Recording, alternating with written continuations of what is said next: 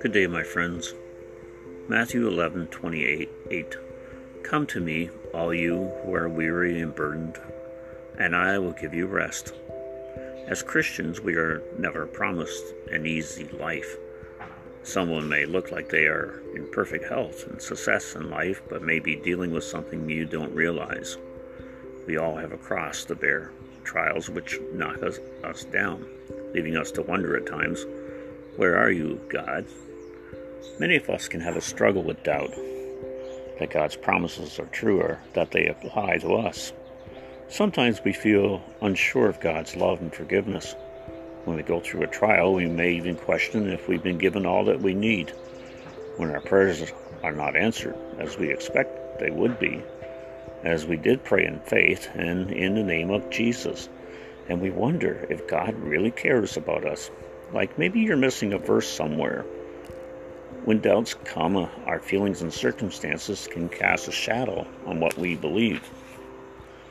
The Word of God can help us gain confidence in times of uncertainty.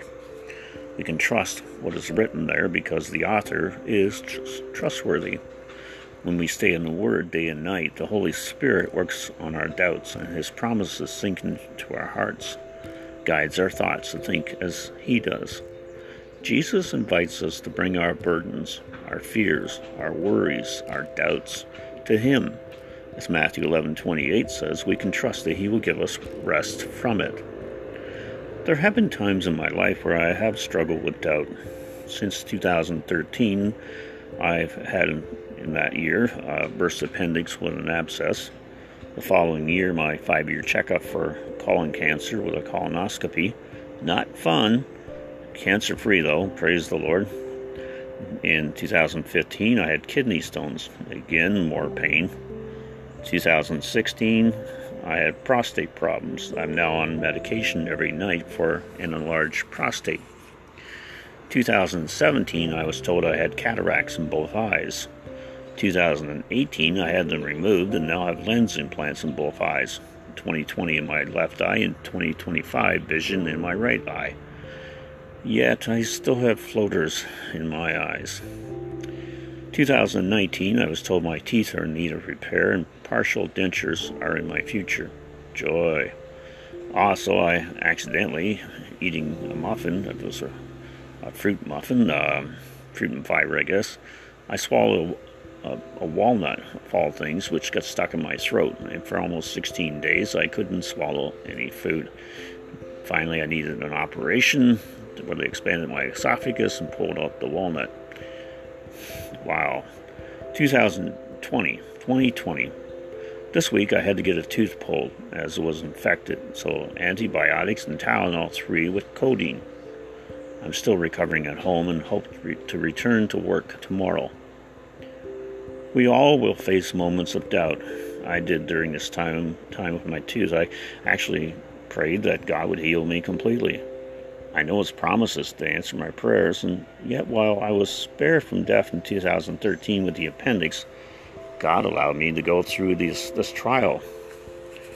I've noticed that when I doubt God, I can lose my joy in the Lord and the peace that Jesus gives us, as promised in John 14:27. My peace I leave with you, not as the world gives, give I unto you. So I look back over my life and examine what may be causing me not to trust God, to remember how He helped me in other areas of sickness. The older I get, there is the possibility of dentures one day. Such news is, if I'm honest, can be discouraging for me, so I would even ask whoever listens to the podcast to pray for me. I was born with bronchial asthma, so being sick is something I'm familiar with. But I also long to be in heaven with Jesus and no longer have to deal with my body's physical problems. Through all of my trials, I know I have to rely on the Holy Spirit to guide me, to encourage me from Scripture, to help me to pray when my own desires might be wanting to have a pity party instead. It's a funny thing about doubt, because if someone had told me years ago to start a podcast, I would have said, with my voice? I sound like I have a nasal quality. Maybe just a country singer, but a podcast? Who? Me? When I first started the podcast, I didn't like the way I sounded. Okay, I still don't. I'm being honest again. Some people seem better than me. More polished, more, and it happens again. Doubt sneaks in. Is this what God wants? Is it reaching anybody far and wide? But then I know that God uses anybody. The smooth, polished public speakers, or guys like me, running out and editing his talk before he speaks, burying my doubts, and offering to God my one talent of writing, so I've been told, asking Him to let it multiply far and wide, to leave the growth results up to Him, even if I never know what the results are. My role is to obey when He asks. I'm not to let my feelings be in control. To doubt God in a trial is to lose confidence and joy in Him, and only pleases the devil. So by His grace, I choose to give Him my doubts, my weakness to Him, and leave the results up to Him. It's the best way to live. Till next time.